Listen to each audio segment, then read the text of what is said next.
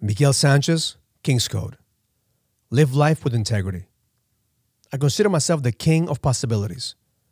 One of my early childhood memories of my mother was her saying to me, "There are those who are born to be flowers and those who are born to be trees. We need to know our place in society and accept our flower pot." It was her way of saying you will never go beyond poverty. You will never accomplish much, so chill, relax. Be okay with being poor. I remember my 6-year-old mind saying, why? Why should I be okay with this lifestyle? My father died when I was 4 years old, and I'm the sixth of 8 children. My mom was 33 years old when she became a widow with 8 kids. She never worked before that in her life, and she didn't know how to read or how to write. Now she was faced with the responsibility of raising 8 kids, and on top of that, one of my brothers was handicapped. Now that I look back, she wasn't trying to limit me. She was trying to protect me from being disappointed in life because her reality was that she would never go beyond her flower pot. Even though we lived in Mexico with limited opportunities, I always had a dream. I knew that I wasn't born to be poor or live that kind of lifestyle forever. I tell my mom and my siblings that one day I will go to America and become a successful businessman. My family always told me that I was dreaming too big and I should be happy where I am.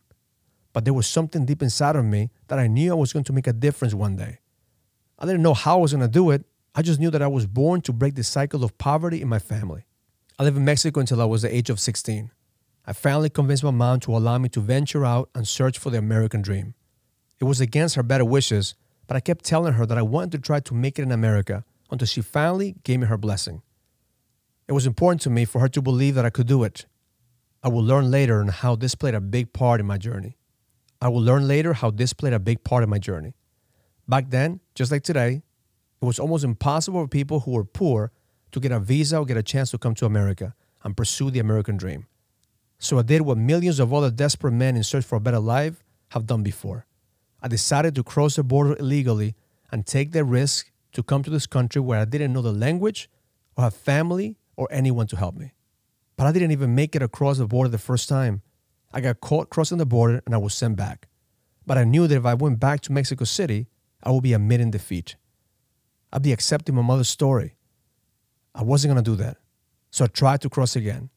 I failed the second, the third, and the fourth attempt. But every time I was determined to break the cycle of not going back home as a failure. I failed 15 times. But on the 16th time, I finally made it to the other side, just when I was about to give up. People ask me all the time, what made me not give up after the 15th time? I tell them that in the path to cross the border, there are hundreds, if not thousands, of wooden crosses in the road. They represent people who have died in the attempt to pursue the American dream. I was determined to make it through or die trying, but I wasn't going to kill my dream until I gave it everything I had. I ended up in San Pedro, California, in the tourist area, where they had thousands of people visit every week. I didn't speak English, and I had a pocket full of lint, and I didn't know anyone. But I knew I was in the land of opportunity. So all I had to do was knock on the doors and look for one. I was so hungry that I would eat food out of the trash. I found a restaurant where they would throw out food that I could eat and cans that I could take to the local recycling plant. The first hamburger that I ever had, I found it in the trash of this restaurant. I went to the back of the restaurant, cleaned it up, and ate that hamburger. It tasted like glory. It was the best hamburger I've ever had. I don't mean the best hamburger I had until that point. I mean it's been the best hamburger I've ever had. I've been to New York, California, Oklahoma, and all around the world. But if I could travel back in time and taste that burger again, it'd be better than any of them. At that very moment, I realized that I wasn't just collecting cans. I was collecting possibilities. Every time I put a can in my bag, I thought to myself, yes, I can. Yes, I can have the American dream. Yes, I can have a better lifestyle. Every can represented a new opportunity for me. The owner of the restaurant kept yelling at me, but I couldn't understand English, so I ignored him, although it was obviously he wanted me to stop messing up his trash. One day, he brought me inside of his office along with one of his co-workers to serve as a translator. He threatened to have me deported, have me arrested, anything to get me out of his property. But then, as I was walking out, he said, "Hey, come back," and asked me if I wanted a job. My eyes lit up and I said, yes, that's what I need. This was the opportunity I was looking for. He said to the translator, "Okay, tell him to clean the bathrooms, take out the trash, and keep the tables on the patio sitting area clean. I cleaned the patio like it was my sleeping quarters. I would arrive 9 o'clock in the morning. I got buckets with bleach and water in my towels and wipe off the tables. Had a bunch of trash bags tied up into my waist so I didn't have to go back and get trash bags every time I needed them. I looked like a clown, but within 2 hours, I had the patio clean. I looked around and I saw what I could do next. I got all my cans in my bag, and I went inside the restaurant and helped the dishwasher. When the dishwasher was done, I would go into the kitchen to help the cook. Then my tables were dirty again, so I would go outside and clean them off. I was hungry and driven, but I didn't mind getting dirty. By the time I was 18, I was managing the place from top to bottom. Eventually, I pitched the idea of expanding the restaurant to have kiosks up and down the nearby stretch of waterfront selling different types of street food that they couldn't get in the restaurant. This would attract different clientele and would leverage our resources to create more revenue. I grew that business from multiple 7 figures by purely hunger and innovation. I knew deep inside that my destiny wasn't just to be a poor kid from Mexico, and I needed to explore every opportunity that I had to bring value into the marketplace. That's when I learned I was born to be an entrepreneur. I was given the opportunity to bring the kiosk to sell products at a local concert.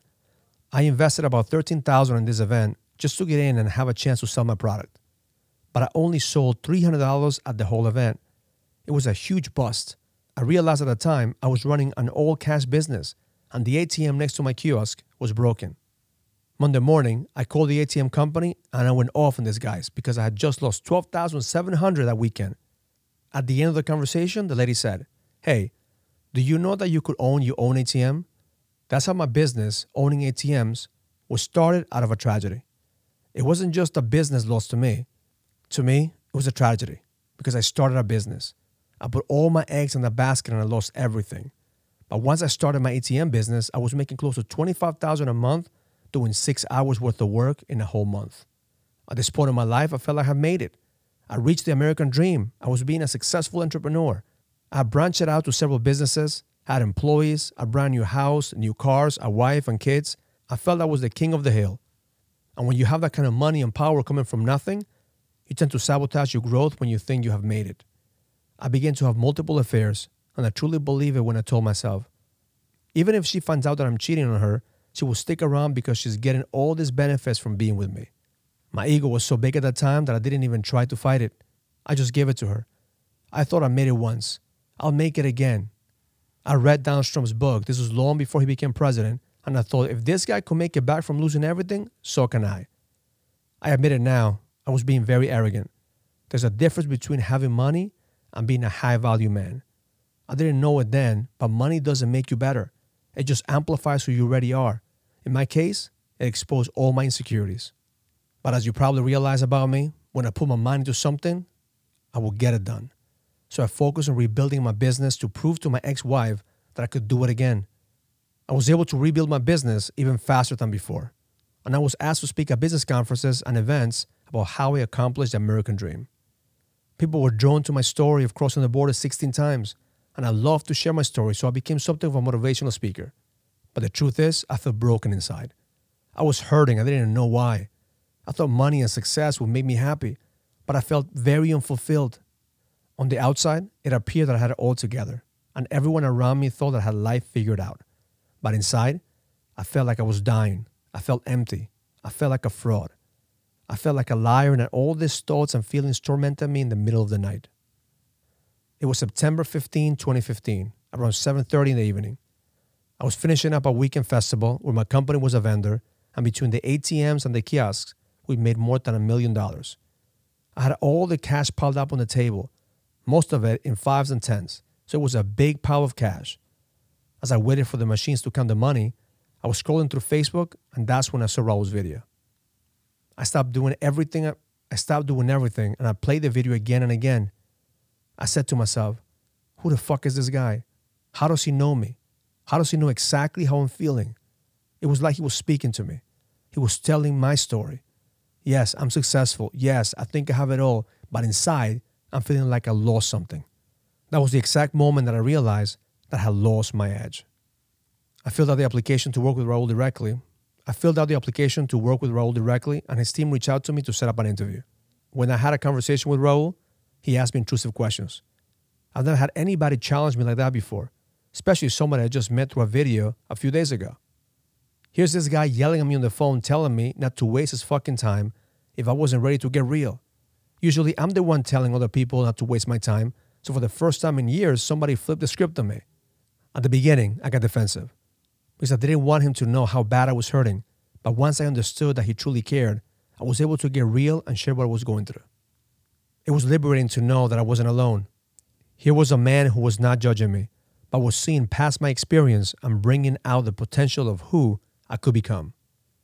He told me that what he does is not conventional, and if I thought that he was going to be there to motivate me, that couldn't be farther from the truth. He told me that if I was going to find my edge, to find my King's Code, he would need to expand my pain so I could learn to use it as fuel. I committed to attending the bootcamp experience and giving my credit card information right away. I told him I've never done anything like this before, but after having just one conversation, I knew I needed someone like him to break my habits and teach me new ones. Later on, I would learn that what I was going through was the middle of the tunnel. Little did I know that that decision would change my life forever. What I realized from that day forward is that my entire life I've been searching for approval. From when I asked my mother for permission to come to America to when I started my business to prove to everyone that I could be successful. But I've never given myself the permission to be happy. I was in warrior mode and have become a sedated warrior after my divorce. To become a king, I needed to give myself permission to heal so I could take ownership of my past and live a life with integrity. My King's Code is live life with integrity. Integrity to me means I would not ask anybody to do something that I wouldn't do or I haven't done. With that core value, I began to discover my purpose, to equip and empower immigrant entrepreneurs to become successful in this country so they could have the ability to contribute to a better America. I created a nonprofit organization called IMAD, Immigrants Making a Difference. I believe that once you reach a certain point of success, it's a moral responsibility to give back. I traveled the country sharing my story with other entrepreneurs. And I not only shared my success, but also my failures, because I want them to learn from my mistakes. I want them to know that they don't have to be perfect. But as long as they learn from their mistakes and give themselves permission to grow, they will have the choice to live with integrity. I believe that God put every single one of us on this earth for a reason. And the moment we acknowledge that, we realize that we are imperfect creatures being guided by God's unconditional love. And even when we make mistakes, He still loves us enough to make the best out of us. My mission is to empower Hispanic entrepreneurs to transcend to the next level. If I could cross the border 16 times, fuck up 80% of the time, and I'm still able to create an impact in this world, you have no excuses. Why can't you find your own King's Code?